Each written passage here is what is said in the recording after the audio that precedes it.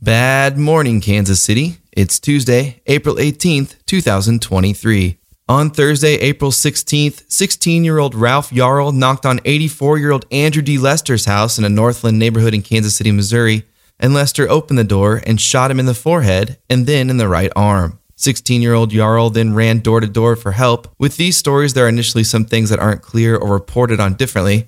NBC News said Yarl rang the doorbell, waited, and then Lester opened the door, said, "Don't come back around here," then shot Yarl through the glass. They also say Yarl was on the ground when Lester shot him again in the right arm, and that Yarl went to 3 houses before someone finally helped him. Also, Police Chief Stacey Graves has been quoted saying there were racial components to the case, but it seems like she also said the shooting did not appear to be racially motivated.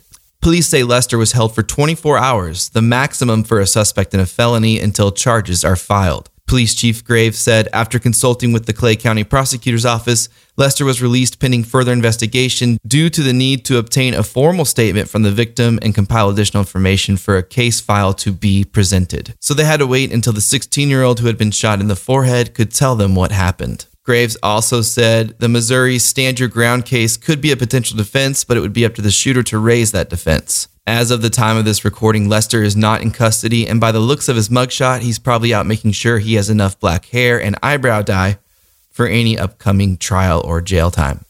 There are many stomach-churning aspects of this story. Looking at it today, it feels like the Stand Your Ground defense may not be viable because Lester shot through the door, and the little kid who got shot lived and can tell his side of the story. But imagine if Yarl had died or wasn't able to speak. What would that discussion look like?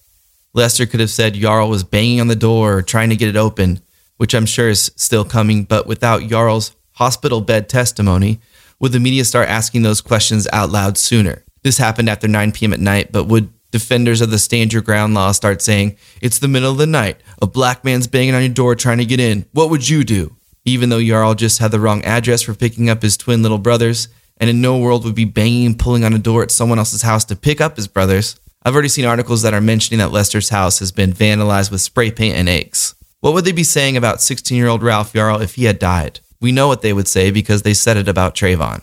You can't shoot a deer on your porch in Kansas or Missouri, but you can shoot a person. Since 2005, nearly half of all states, including Kansas and Missouri, have introduced Stand Your Ground laws. The folksy excuse for this law is the good guy with the gun argument, but on average, gun deaths went up 8% across the country. Missouri's gun homicides went up 31%, and Kansas's went up 27%. Right now, there's a bill in the Missouri House that prosecutors have dubbed the Make Murder Legal Act because it removes the requirement that a shooter presents a claim of self-defense.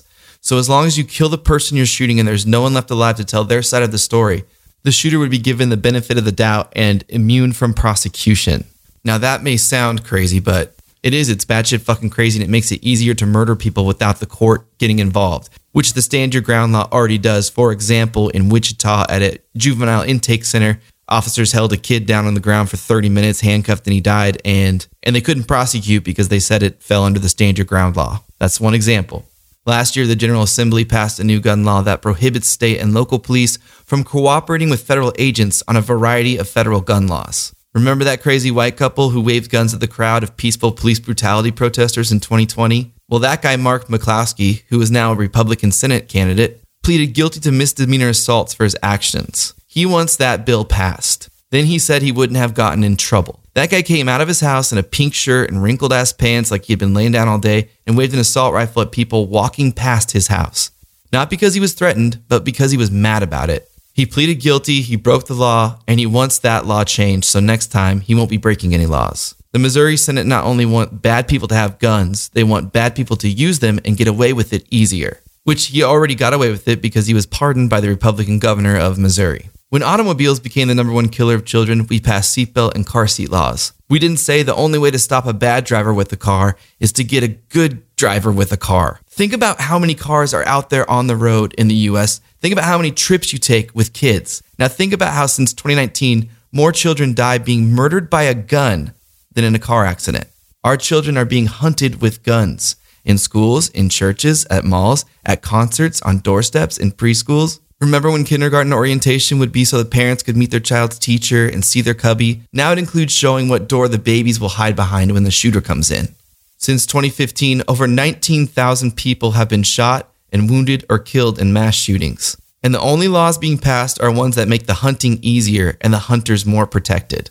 We've been arming the good guys with guns for 20 years, and more children than ever are being murdered. They aren't doing anything. Every law that makes concealed carry easier or purchasing a gun easier has increased gun deaths so much that there is no possible way for any other country to even come close to us. Now when someone stops a shooter with a gun, we're like, oh, thank God. Imagine if they had gotten more. They only killed 3 first graders. What if the 16-year-old Ralph Yarl, who was picking up his little brothers, didn't miraculously survive after being shot in the forehead and in the arm and then left for dead? What if we didn't have his testimony? If Missouri gets its way and they pass the bills they want to pass, the 84-year-old who shot him through the door in the head would be immune from prosecution without even having to raise self-defense in a court of law. That's our show. See you tomorrow.